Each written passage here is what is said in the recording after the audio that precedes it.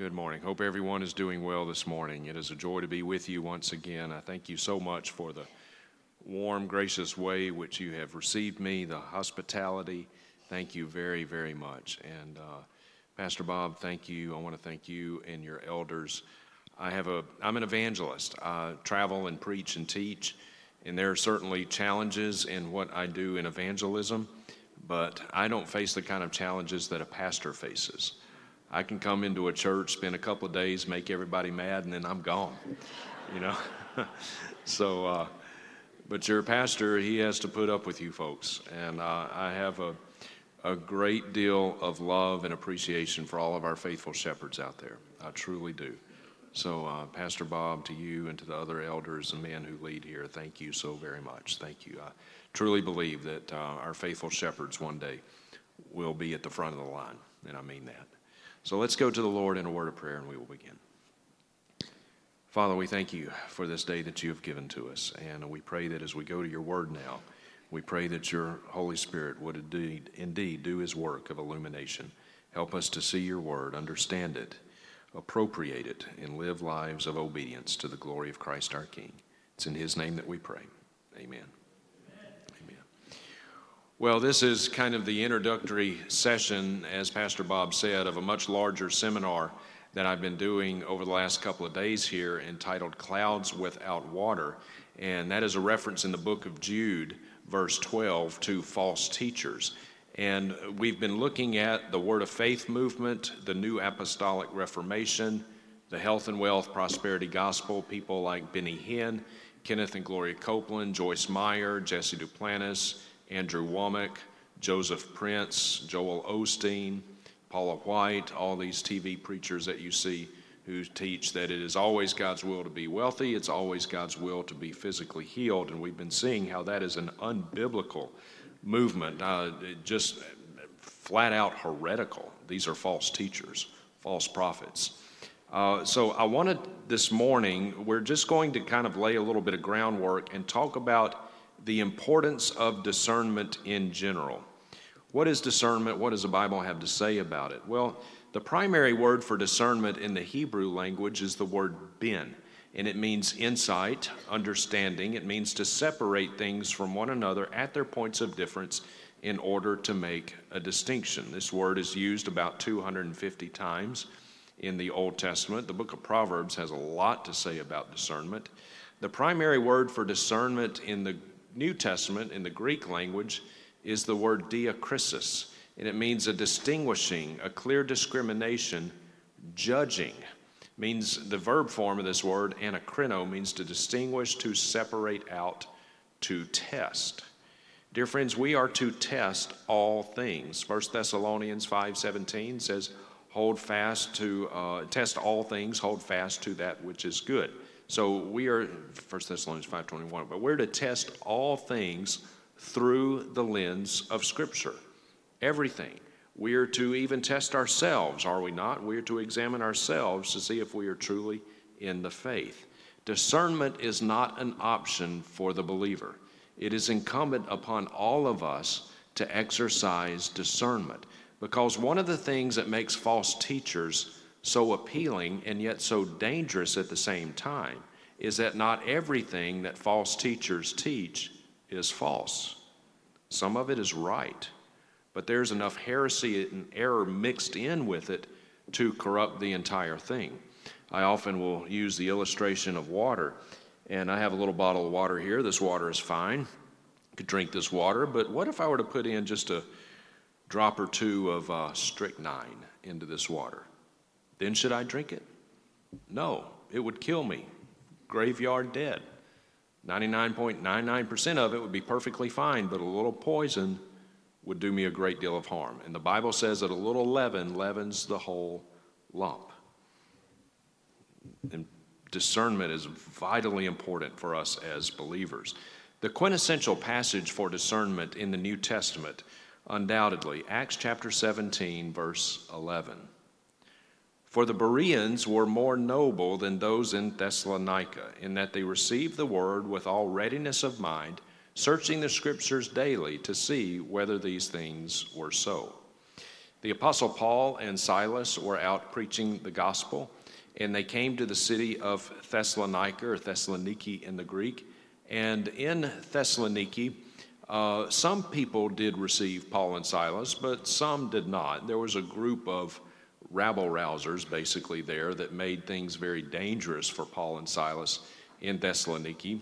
And so the other Christians there, the other brothers, shepherded Paul and Silas out of Thessaloniki for their own safety. And they left there and went about 50 miles down the road, and they came to the city of Berea. And in Berea, Paul and Silas were received quite well, as was their message. And notice that the Bible says that the Bereans were considered more noble. Now, why? Why were the Bereans more noble than those back in Thessaloniki? I think we have three indications in this one verse of Scripture why the Bereans were considered noble. Number one, the Bereans were considered more noble because they studied the law. They were students of God's Word. Dear friends, we must be good students of the Word of God. God has revealed Himself to us in His Son, Jesus Christ, and we have a perfect, inerrant, infallible, all-sufficient record of that in His Word. And we cannot know God apart from knowing His Word. So we must be good students of the Word of God. And it is a sad reality today that the great majority of professing evangelical Christians, and please do note my use of that term, professing Christians, they have gotten to the place where the terms doctrine and theology have almost become bad words.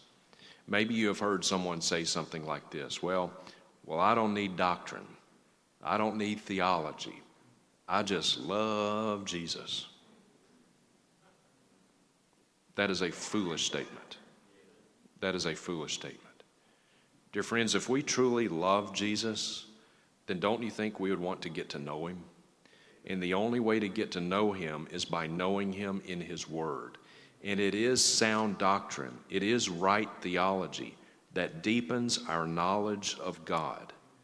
And when our knowledge of God is deepened, that enables our love for God to be deepened. Look at what Paul says in Philippians chapter 1. He says, "And this I pray, that your love would abound still more and more in" what? Knowledge and discernment. You see, the Bible never separates knowledge of God and love for God. It always combines these things. And yet so many people today think, oh, well, you got your knowledge over here. That's one thing. That's just for the seminary professors and the preachers. But over here, you see, is your love for God. That's what's really important. The Bible never separates knowledge of God and love for God. It always combines these things. So all these people running around talking about how much they love Jesus, but they couldn't tell you the difference between Romans and Revelation. They have no desire to read and study God's Word. I would submit to you that they do not love Jesus nearly as much as they profess to love Him. Because if they truly love Him, they would want to get to know Him. And the only way to get to know Him is by knowing Him in His Word. And men, I want to address the fellas here just for a second. Men, it is our responsibility to be the spiritual leaders in our home. It's our responsibility to be the spiritual leaders in our homes. And men, being the spiritual leaders in our home does not simply mean taking your family to church on Sunday morning. That's part of it, but you've just scratched the surface. Being the spiritual leader in our homes, men, means that it is our responsibility to teach the Word of God to our wives, to our children. It's our responsibility to do that. Look at what God says in Deuteronomy chapter 11. You shall therefore impress these words of mine on your heart and on your soul. You shall bind them as a sign on your hand. They shall be as frontals on your forehead. You shall teach them to your children. Talking of them when you sit in your house, when you walk along the road, when you lie down, and when you rise up. Men, are you doing this? Are you teaching the Word of God to your wives, to your children? Are you talking about the things of the Lord on a regular daily basis with your families when you walk along the road, when you lie down, and when you rise up? Do you know studies show that some 70 to 75% of kids who were raised in evangelical churches, we're not even talking about Roman Catholics, that's a different ball of wax, but just evangelical churches, whatever that term means anymore. And they make professions of faith in Christ at very early ages, 5, 6, 7, 8 years of age, and they get baptized. Once they grow up and they leave home, guess what else they're leaving? They're leaving the church, and they're not coming back. Oh, but they got saved. They got baptized. Well, they may have been baptized, but they were not saved. Because as a Christian, you can stray from the Lord for a season. That can happen to a Christian for a season, but not indefinitely. If you truly belong to Christ and you stray from Him, He will bring you back. He will bring you back.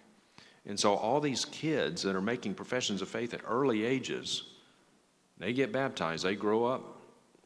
No evidence that conversion ever took place in their life. That's because conversion did not take place. And men, the responsibility of this in large part, not in totality necessarily, but in large part lies at our feet. Because most men today have exported their spiritual responsibilities to the Sunday school teacher or to the youth group leader. Oh, well, my kids get everything they need in Sunday school. My teenagers get everything they need in the youth group. No, they're not. Don't misunderstand me. I'm not against Sunday school. I'm not against these things. But dear friends, the men, the very best Sunday school teacher with the very best of intentions cannot do what God has designed you and me to do. We are to be the spiritual leaders in our homes. Also, the Bereans were considered noble because they received the gospel with ready, engaged minds. Their minds were engaged. Now, watch this video clip from Joyce Meyer. Watch this. Stop trying to get hold of God with your head. It's a heart thing. You got to see what's in your heart. As soon as you get into reasoning, you're going to have trouble believing. Stop trying to get a hold of God with your head. You got to see what's in your heart. Well, the Bible tells us what's in our hearts. It's deceitfully wicked. Above all things, who can even know it? Your heart is a reservoir of wickedness and idolatry. That's what's in your heart. One of the things that you'll notice about false teachers is that false teachers actively encourage people to disengage their minds. They want you to disengage your mind. Watch this from Apostle, quote unquote, Guillermo Maldonado. Whoops. And I can give you a list. Faith has been supplanted by reason. Today, we don't do anything unless we understand it. If you go to the scripture, every act of miracle of God, it cannot be explained. That's what supernatural means. Something that cannot be explained is beyond your head, is beyond your reason. If you want to receive your miracle now, you need to disconnect your head. And your reason has its place. I'm not saying you're stupid, that we have to be stupid. That's not what I'm saying. But you can't get into the supernatural. You cannot move in the supernatural by the reason. Oh. You cannot move in the supernatural by the reason. You've got to disconnect your head. Is that what the Bible tells us to do? No. Jesus says we are to love the Lord our God with all our heart, soul, and mind. He gave us a mind for a reason. He wants us to use it. We are to study to show ourselves approved unto God. You want to show yourself approved unto God? Read, study, and obey His Word. Read, study, and obey His Word. The Bible never enjoins us to disengage our minds when it comes to the things of the Lord. That's what false teachers do. And when your mind is disengaged, guess what? You become much more gullible, you become much more pliable, and it's a lot easier to trick you. Anytime you hear someone say, oh, don't think when it comes to the things of God, run. You're dealing with a false teacher. And by the way, he calls himself apostle, and I put that in quotation marks because, dear friends, there are no more apostles today. Revelation 21 verse 14 describes the New Jerusalem built upon 12 foundation stones, on which are inscribed the names of the 12 apostles. So all these people running around today calling themselves apostle this and apostle that, no, you're not. Thank you very much for applying, but the quota has already been filled. So 12 apostles. That is a devastating truth for the charismatic movement, by the way. And also, the Bereans were considered noble because they tested what they heard by the Scriptures. Even though they received Paul and Silas, they received what they were teaching. Notice that they did not take what Paul and Silas were preaching at face value. It says they searched the Scriptures to see if these things were really so, to see if what Paul and Silas were preaching about Christ really did plumb with the Old Testament messianic prophecies. I would encourage you not to take what a preacher preaches at face value. Search the Scriptures to see if these things are really so. I would encourage you, don't take what I teach you this morning at face value. Search the Scriptures to see if these things are really so. Because I'm not the authority. God's Word is. Why do we need discernment? We need discernment so that we will not be like little children tossed to and fro, carried about by every wind of doctrine, by the trickery of men. Dear friends, we are living in a day and age today in which there are many winds of doctrine blowing about us. And if we do not know not only what we believe, but why we believe it, then we will be tossed to and fro, carried about by every wind of doctrine. Some years ago, I saw a study, and it said that of those adults who convert to Mormonism, so people who are not born into the Mormon church, but they convert into it at some point in their adult life, do you know what the theological background is of about half of these people? Southern Baptist. Southern Baptist. Because Southern Baptists they're referred to as people of the book, people of the Bible, and they pride themselves in that. And yet so many Southern Baptists and so many evangelicals in general, at some level, kind of at a basic level, they kind of sort of know what they believe, but they really don't know why they believe it.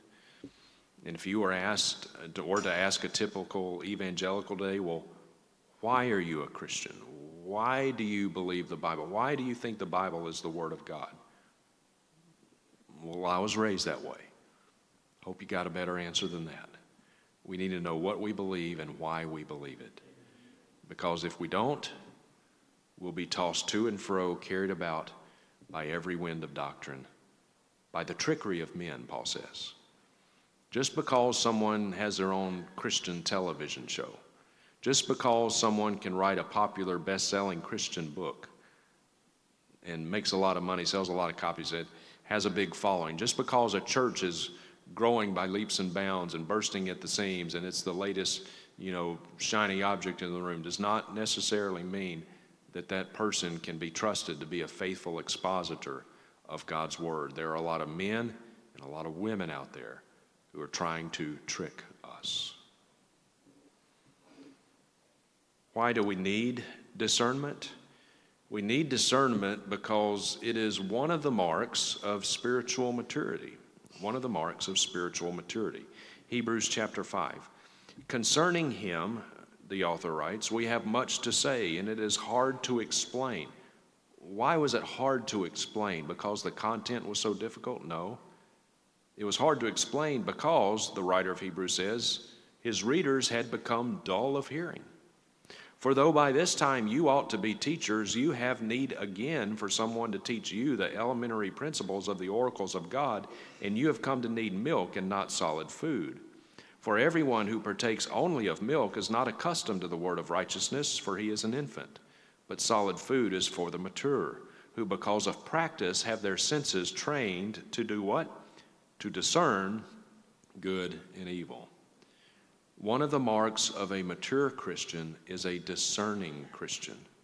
You cannot have spiritual maturity and lack spiritual discernment at the same time. It's not possible. Spiritual maturity at best is spiritual immaturity at best is a sign of a lack of discernment. A lack of discernment is a sign that you are not mature in Christ. But it could also indicate a lack of spiritual life, a perpetual lack of spiritual discernment may indicate a lack of spiritual life. I want to show to you a sobering passage of Scripture, Romans chapter 1, verse 28 through 32. The Apostle Paul writes, "And even as they did not like to retain God in their knowledge, God gave them over to a debased mind." I want to pause there just for a second. Do you know why we're seeing what we're seeing in our country today? Why the co-worker that yesterday you knew as Dan shows up the next morning in a dress and wants you to call him Danielle and use his preferred pronouns? You know why we're seeing this kind of madness in our nation? It's because we've been given over. We've been given over to depraved minds. We are under the judgment of God. Dear friends, we're not headed for the judgment of God. We're there.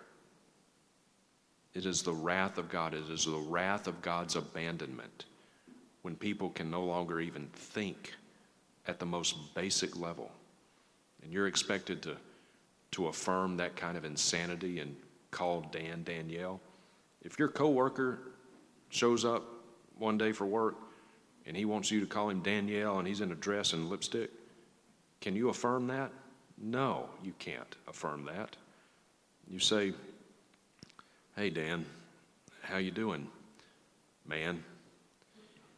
You can't affirm that kind of insanity. You can't affirm someone's sinful delusion. It's a test for us as Christians. We've been given over to depraved minds to do those things which are not fitting. Now look at verse 29. Watch this list of sins. Being filled with all unrighteousness, sexual immorality, wickedness, covetousness, maliciousness, full of envy, murder, strife, deceit, evil-mindedness.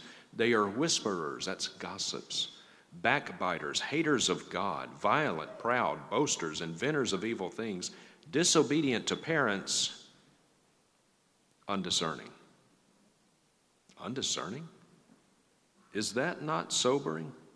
Notice in this list of sins, horrific sins, hopefully from which we would all recoil. I mean, he's talking about people who are murderers, sexually immoral, people who hate God, who invent evil things. Undiscerning? Whoa. Dear friends, Paul here is not talking about backslidden Christians. That's backsliding. That's not even a New Testament concept. He's talking about lost people. These are people who have been given over to depraved minds. A perpetual lack of spiritual discernment may mean a lack of spiritual regeneration. Now, friends, we're not talking about brand new Christians. Someone who has just come to faith in Christ, and they've got no background of Bible knowledge. They're brand new believers. They're not going to have a whole lot of discernment right out of the gate. That's to be expected. We all start off as babies, right? I mean, we all start off as baby Christians. The funny thing about babies, though, is that babies don't stay babies. Babies grow up, right? So the Christian, someone who has the indwelling of the Holy Spirit of God, the Holy Spirit of God creates in that person a desire to read and study the Word of God. And as we read and study God's Word, and we have the fellowship of believers, we do the one another's of Scripture, we begin to grow in Christ. And as we grow in Christ and we grow in our understanding of the Word of God, guess what we're going to get? Discernment. It's going to happen. It's going to happen. Several years ago, I received an email from a man, and he was out on the Las Vegas Strip, where all the casinos and whatnot are. And someone there, I have no idea who, but apparently had some of my gospel tracts and was passing out my gospel tracts. Well, these gospel tracts look like $1 million bills on the front, but instead of one of the pictures, a picture of one of the presidents, I have a caricature of Joel Osteen. And you know Joel Osteen, right? The pastor of Lakewood Church, quote unquote church. Joel Osteen is a false teacher. He has not once, not twice, not three times, but he has repeatedly denied the exclusivity of Christ, that Jesus is the only way to be saved. He's denied that. Joel Osteen, all of Joel Osteen's sermons are just alike. I mean, they're all, here you go. I'm going to give you the entirety of Joel's theology in about 10 seconds. Here it is. God loves you. He wants to bless you. You just got to stay in faith. You're a victor, not a victim. You just got to stay in faith, and your miracle's on its way. That's it. That's all he's got. I mean, that's the entirety of his theology. If you've heard one of Joel Osteen's sermons, you've heard them all. I would leave his church out of sheer boredom, if nothing else. But he's a false teacher. And on the back of the gospel tract, I have the real gospel written out. And then, of course, my website is there. And so this man and his wife were given one of my gospel tracts. And they read it. And they looked me up, and he emailed me. And he was fit to be tied. I mean, he was livid. He emailed me. He said, I'll have you know my wife and I got one of your gospel tracts in Las Vegas, and we looked you up, and he said, you don't know what you're talking about. My wife and I have both been Christians for over 50 years, and we love Joel Osteen. And I replied to him, I said, sir, I'm concerned for you. You claim to have been a Christian for over half a century, and you like Joel Osteen? Something's wrong. Something's wrong. Dear friends, you don't have to have much discernment at all to know that there's something wrong with Joel Osteen. And these people claim to have been Christians for over half a century. A lack of spiritual discernment may indicate a lack of regeneration. This is a sobering passage of Scripture. I want us now to look at some of the objections that people will raise when we exercise discernment and encourage others to do the same. A lot of people won't like that. So let's look at some of the common objections, and we will answer these from Scripture. Judge not.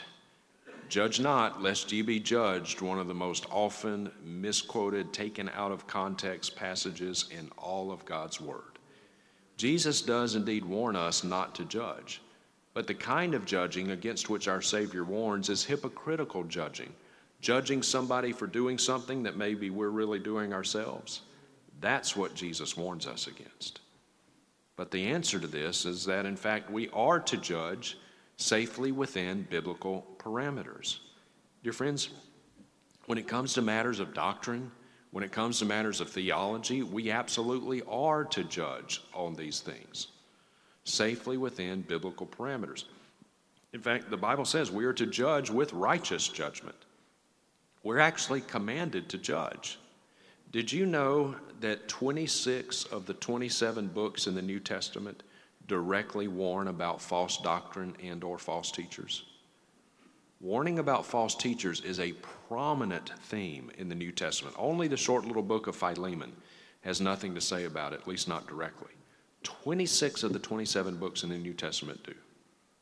It's a prominent theme. We must judge. We're just not to judge as hypocrites. Another criticism, you shouldn't name names. When I first began to address this movement, I would do so just kind of in generalities. I wouldn't name some of these individuals, but then as I grew in my discernment, I came to realize that, in fact, there is a biblical precedent for calling out false teachers by name. The apostles did this on many occasions. Paul did, Peter did, John did. They called out Demas, Phygelus, Hermogenes, Hymenaeus, Alexander, Philetus, Balaam, Diotrephes. They called all of these false teachers out publicly by name. So there is a biblical precedent for doing this. Now, it should not be done lightly. And we should not call someone a false teacher if they differ with us on some relatively minor theological point. You know, maybe in your eschatology, maybe you're premillennial, pre-tribulation in your eschatology, but you know some cat down the road down here, and he's premillennial, mid-tribulation in his eschatology. Whoa, that heretic, that false teacher. No, we don't call someone a false teacher because of differences, minor differences on minor points. But when it comes to the fundamental tenets of historical Christianity, the pre-existence, co-eternality of Jesus Christ, the incarnation, the one person, two nature of Christ, the bodily crucifixion, bodily death, bodily resurrection, salvation by grace alone, through faith alone, in Christ alone. On all of these things, we draw a deep line in the sand, and we must unite in stalwart defense. So there is a biblical precedent for calling out false teachers by name. All of the people that I discuss in my Word of Faith seminar, Clouds Without Water, all of them, they're all false teachers, every single one of them. And we must call them out. We must warn the flock about wolves in sheep's clothing. Another criticism is this: well, you're just causing division. This is a very divisive thing to do. You're just causing division. We need to be unified. Don't cause division. The answer to this criticism is that it is false doctrine that causes the division. False doctrine causes the division. Look at what Paul says in Romans chapter 16. Now I urge you, brethren, mark those who cause divisions and hindrances contrary to the what? To the doctrine which you learned, and stay away from them. For such men are slaves, not of our Lord Christ, but of their own belly, and by good words and fair speeches deceive the hearts of the unsuspecting. Dear friends, it is not those who preach the truth that cause division. It's those who preach error and heresy that cause division. Truth does divide, to be sure, but truth divides the sheep from the goats. Within the body of Christ, truth unites. It's those who preach heresy that cause the division. Another criticism is this: well, we should just follow Gamaliel's advice. Gamaliel. Now, who in the world is Gamaliel? Gamaliel was a Pharisee, and he was Saul's instructor before he was converted, and Saul later was known as Paul, his Greek name. Saul is his Hebrew name, by the way, Paul, Greek name. But he didn't change names, but at any rate. At Saul's conversion, he became known as Paul, his Greek name, but before that, he was a Pharisee and he was a student of Gamaliel, one of the most respected Pharisees around. And in Acts chapter 5, this was before Saul's conversion, but in Acts chapter 5, Peter and the other apostles were in Jerusalem. They had been warned by the Pharisees not to preach in the name of Jesus, but they had to obey God rather than man. And so they continued to preach in the name of Christ. They were thrown into prison. God delivered them miraculously out of prison. They continued to preach. And so they were causing quite a stir there in Jerusalem. And so the Pharisees got together. They had a little meeting, a little powwow, to try to decide, what are we going to do with these Christians? We read about it in Acts chapter 5. A Pharisee named Gamaliel, a teacher of the law, respected by all of the people, stood up in the council, and he gave orders to put Peter and the apostles outside for a short time. And he said to the men of Israel, "Take care what you propose to do with these men. For some time ago, Theudas rose up, claiming to be somebody, and a group of about 400 men joined up with him, but he was killed. And all who followed him were dispersed and came to nothing. After this man, Judas of Galilee rose up in the days of the census, drew away some people after him. He too perished, and all those who followed him were scattered.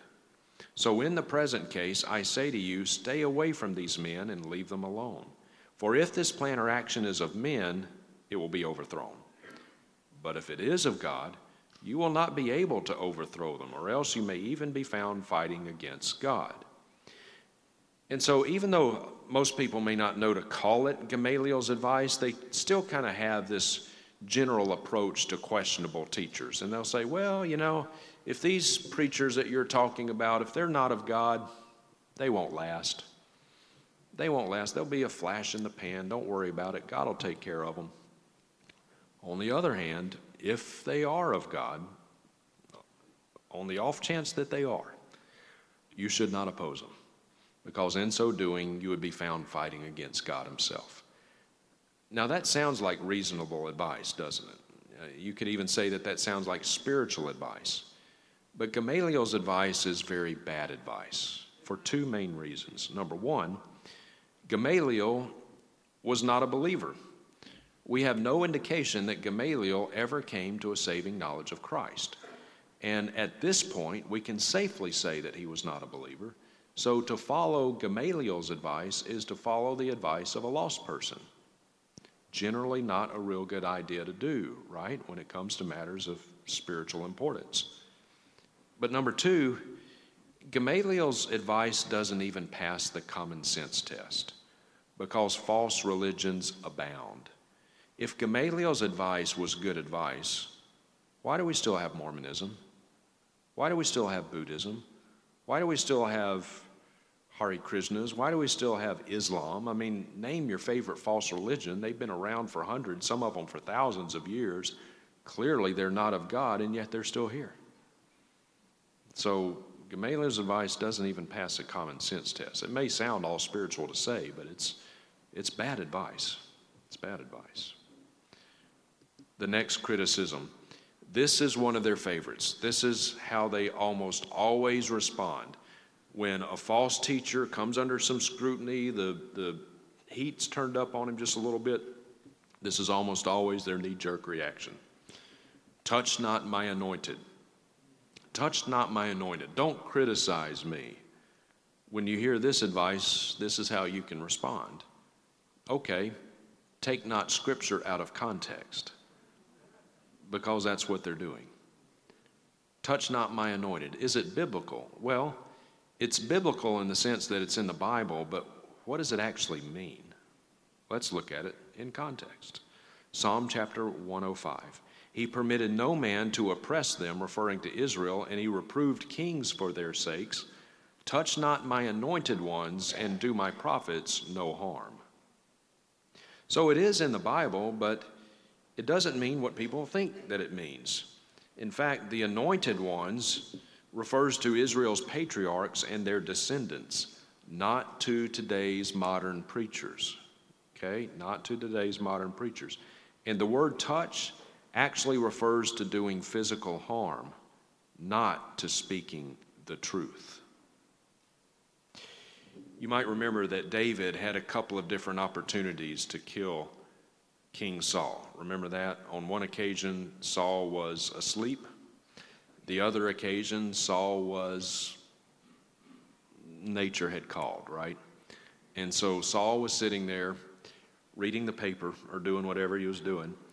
And David came up behind him and he cut off a piece of Saul's garment. And he held it up. And he said, I would not touch the Lord's anointed. In other words, David was saying, I would not kill him. I could have. Here's a piece of his garment. But I would not touch the Lord's anointed. So, dear friends, we may be calling into question a lot of different false teaching taught by a lot of different false teachers, but none of us is chasing Benny Hinn down the street with a baseball bat. None of us is trying to do anybody any physical harm. Good thing, by the way, that today's false teachers are living on this side of the cross, because let me tell you something, dear friends, if we were in the Old Testament, Benny Hinn and Kenneth Copeland and all these prophets, Kat Kerr, Joel Osteen, Joseph Prince, Joyce Meyer, every single one of them, you know what? They would have been stoned a long time ago. A long time ago. So, when you hear touch not my anointed, you can say that's fine, take not Scripture out of context. And by the way, there are 3 New Testament passages which refer to all Christians as anointed. Did you know, if you are here this morning and you know Jesus Christ as Savior and Lord, guess what? You're anointed. And you have the same anointing as does every other believer. There are no super Christians with a super special anointing that the rest of us common knuckleheads just don't have. And yet we hear this all the time. Oh, he gets dreams and visions, and he goes to heaven every once in a while. Ooh, he's really anointed. No, if you're in Christ, you're anointed. You're indwelt by the same Holy Spirit who indwells all believers. You have the same access to the same God, to the same throne of grace. You're indwelt by the same Holy Spirit. You're anointed if you're a believer. Another criticism is this.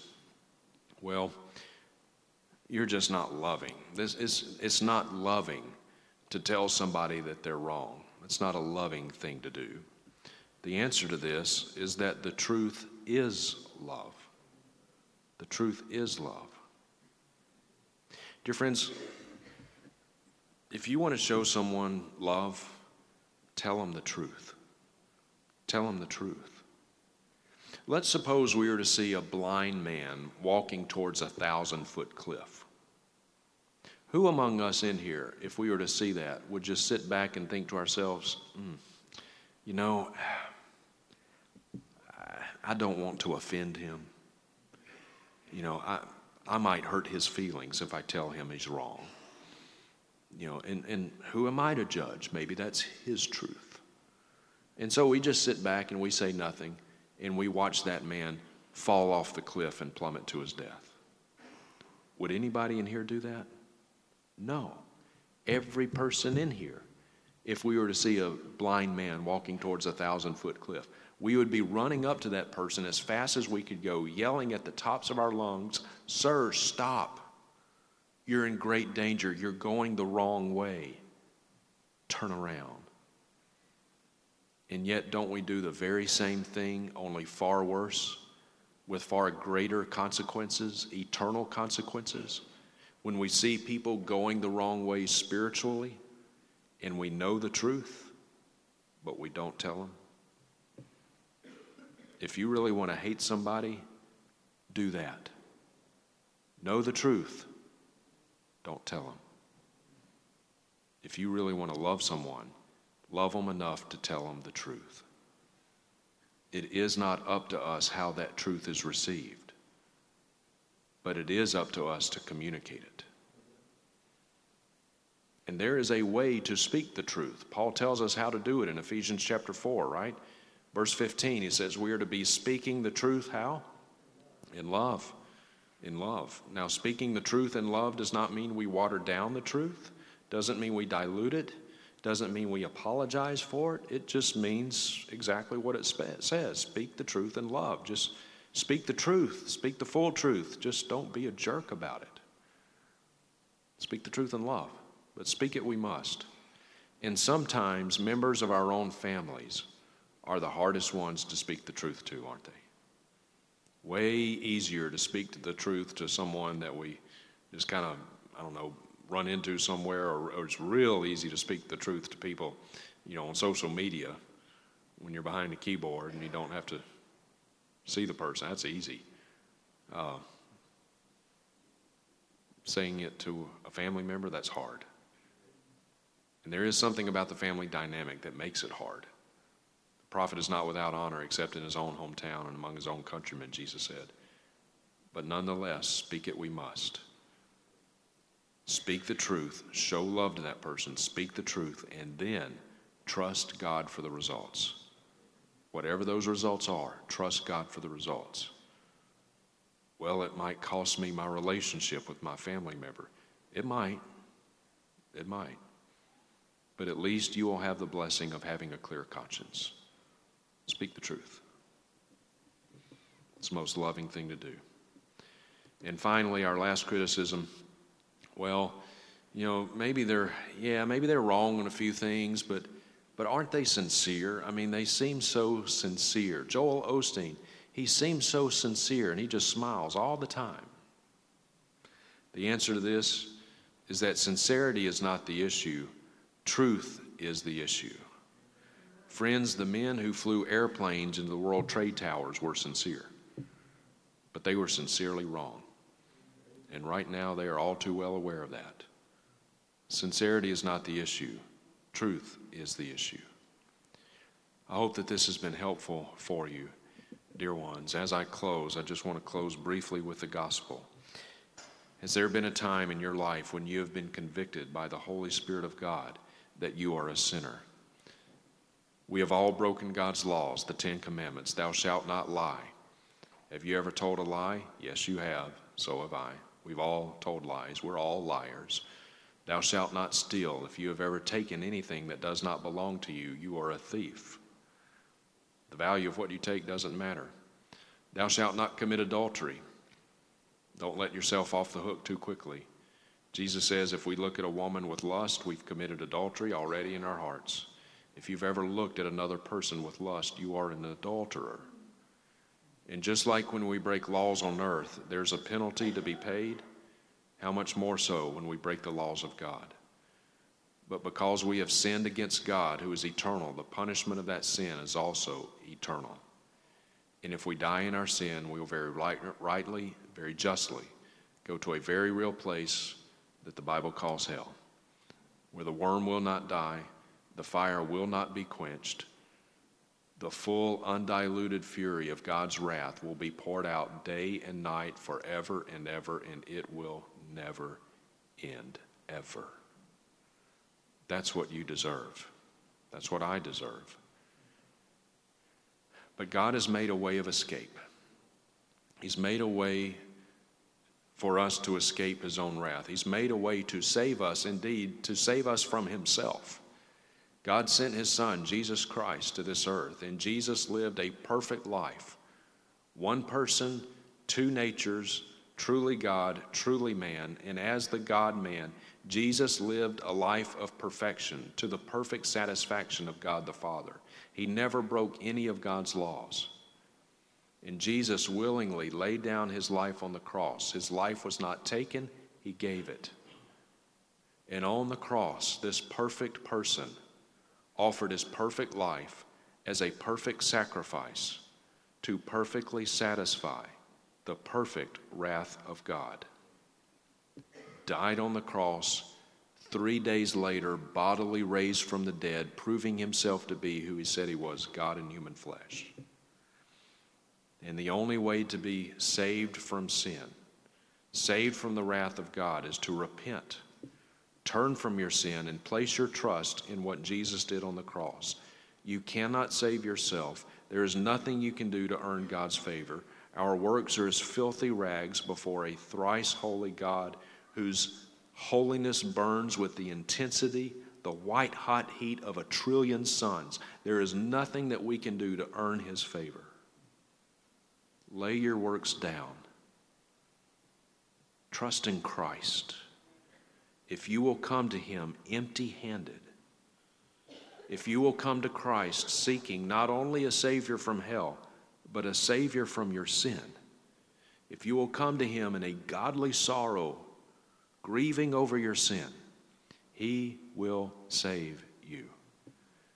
Jesus says, the one who comes to me, I will in no wise cast out. Come to Christ. Trust him. He will save you. And Jesus himself is our reward. Let's close in a word of prayer. Father, we thank you for your word. We thank you that it is not only inerrant, it is not only infallible, not only authoritative, but it is sufficient. It is everything that we need pertaining to life and godliness. It is the prophetic word made more certain for us. I pray for each and every person who is here. Lord, if there be any lost sheep who have not yet heard the voice of the shepherd, I pray that your Holy Spirit do his work, convict of sin, righteousness, judgment, convict of the truth of the gospel, Lord. May they hear the voice of the shepherd and go to him and find pasture, find rest for their souls. Pray that you would redeem them, regenerate them, seal them for the glory of Christ our King. I ask your blessings on this church, any other churches that are represented here. Lord, may we live lives of obedience to your word, to the glory of Christ, to the adornment of the gospel. It's in his name we pray. Amen.